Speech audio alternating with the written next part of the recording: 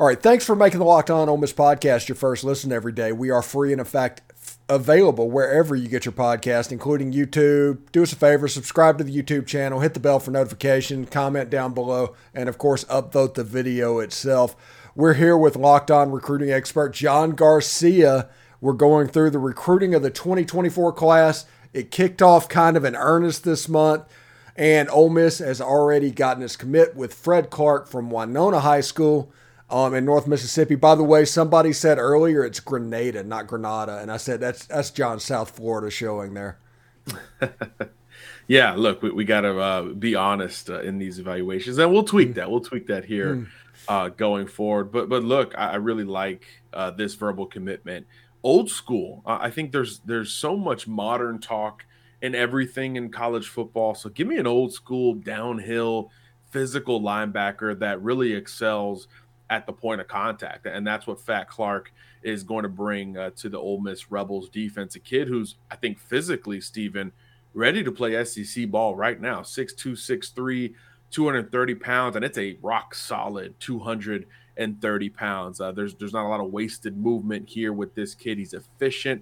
I really like his lateral ability and his patience. I think when we talk about downhill linebackers, I think we get this kind of moniker that, hey, these guys are screaming at first step. They're all fast flow, just waiting to hit somebody.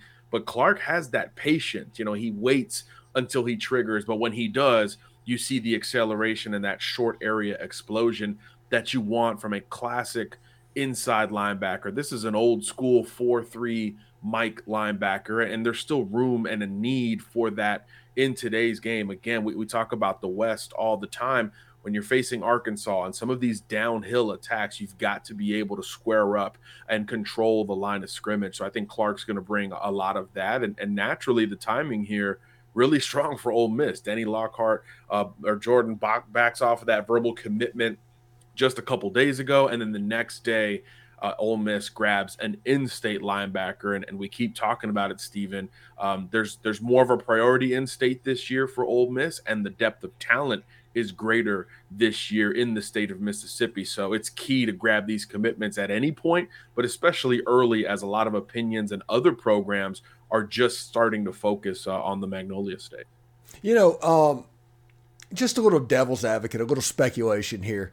Pete Golding has major recruiting tentacles all over Louisiana and Mississippi. That's Jordan Lockhart committed to Chris Partridge. And this could be a shift in maybe where they're trying to grab prospects. Maybe it's something to where they thought that Fat Clark could help them out with another prospect down the line. But when you look at ratings and size and everything, Fat Clark and Jordan Lockhart, it looks pretty much like the same player.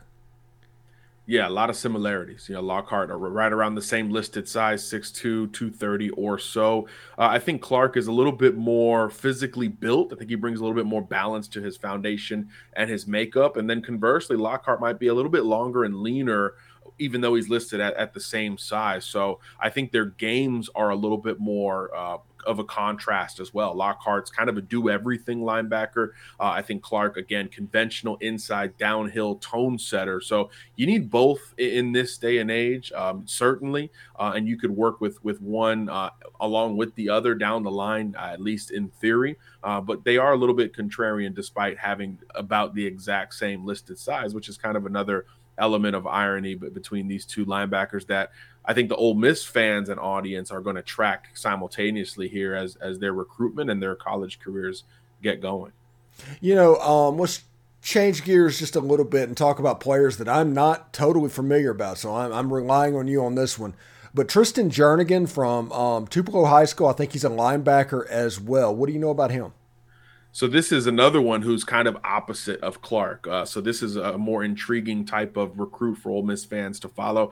This is a total modern linebacker, space and speed type of player. He's got this combination of a great motor, which you want from any front seven prospect, but he's also got this straight line speed that really helps him close ground, almost more like a safety than a linebacker. So a lot of modern traits in Tristan's game. And look, it flashed in a big way at Tupelo in 2022. 90 plus tackles, got his hands on a bunch of turnovers as well, and made plenty of stops behind the line of scrimmage on top of that. So I think he's a little bit more modern and three down like in his athletic profile, but another guy who's not small. He's another one listed at 6'2", 6'3", just over 200 pounds. So he's not going to have to put on a ton of weight once he gets to the collegiate level. And he's another one that physically just looks like he's going to make an impact sooner rather than later.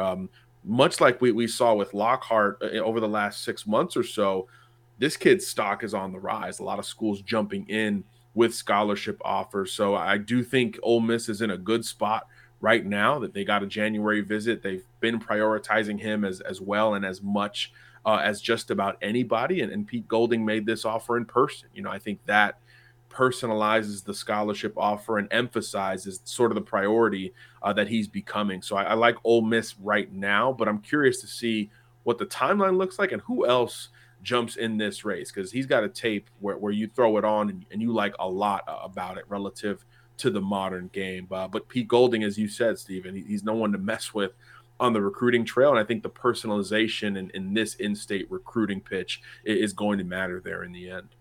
Yeah, Ole Miss signed Jordan Jernigan out of Tupelo, but historically, kids from Tupelo have gone south. They're more Mississippi State based historically, but Tristan Jernigan, we'll see where that goes as well. Before we get on to Cameron Beavers, is there anybody in the state of Mississippi that's kind of like recently popped that is blowing up now that we might not know about?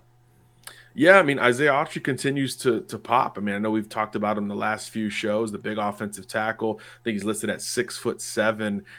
Everybody needs that in this modern, day and age as a pass protector. These pass rushers are getting smaller and faster, so naturally the lengthier offensive tackles are going to carry more cachet. So Autry's going to have some big visits ahead of him, but he's starting to rack up basically all the offers in the SEC. I think Georgia is the only elite program that hasn't jumped in just yet, but Alabama, LSU, just about everyone else has joined Ole Miss in that pursuit. But I do still think the Rebels are in a good position. They offered early enough to where he started to build a rapport with Lane Kiffin and his staff, and now obviously through the offensive line coaching transition from Thornton to Garrison, he's starting to build a specific relationship with the new Rebel assistant there. So I do think Ole Miss is in strong positioning, but he's a guy who I think nationally is becoming a bit more of a name as we continue to talk about it.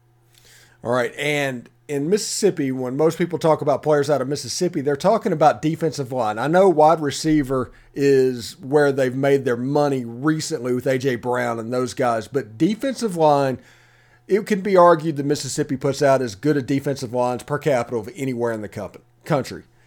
Cameron Beavers at Bay Spring High School is coming up. He's blown up. He's visited Texas. He's going to be somebody that is going to pursue. It's going to get complicated over the next 8 months. Tell me a little bit about Cameron.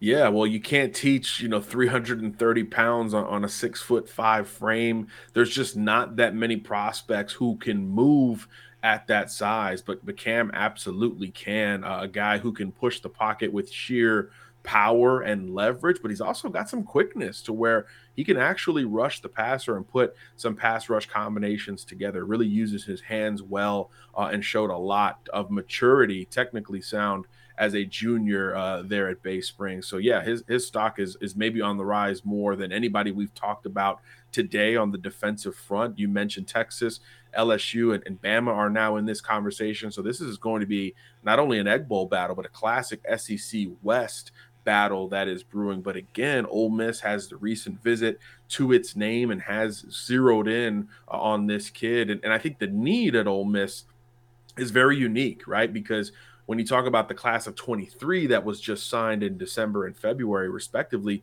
0 defensive interior prospects brought in. And even through the portal, Stephen, I think it was just one guy who fits that sort of true interior mold. Now, they're returning a lot of great talent up front, but obviously going forward, you need that type of depth because, again, in the West, they're still going to face a lot of great rushing attacks. LSU is always going to have backs. We mentioned Arkansas a little bit earlier. Auburn's, another one that's consistently good on the ground. So you need that enforcer in the middle, not only to occupy blocks, but to push the pocket itself on early downs. And Beavers has a lot of that to his name. So again, another great interior guy specifically there in the state of Mississippi. And he'll be another one that I think sets the tone for how we perceive Ole Miss. In state in this cycle, there's a lot of guys in this light. And I think on the defensive front, he's becoming one of the most important behind, the obvious Kamarion Franklin types of the world. Yeah, absolutely. Thanks again for making the Locked On Ole Miss podcast your first listen every day. Now you make sure you check out our brand new podcast, Locked On College Basketball, a podcast that we're probably relevant on at the moment. So you might want to check it out. Everything you need to know about college basketball in one place. Plus, you get to hear from big-name experts, insiders, coaches, and players. It's Locked On College Basketball, available on YouTube and wherever you get your podcast. John, thank you so much for stopping by. I look forward to talking to you next week as we continue to go through this crazy Mississippi class, man. Sounds good, my friend. Looking forward to it. All right, take care, brother.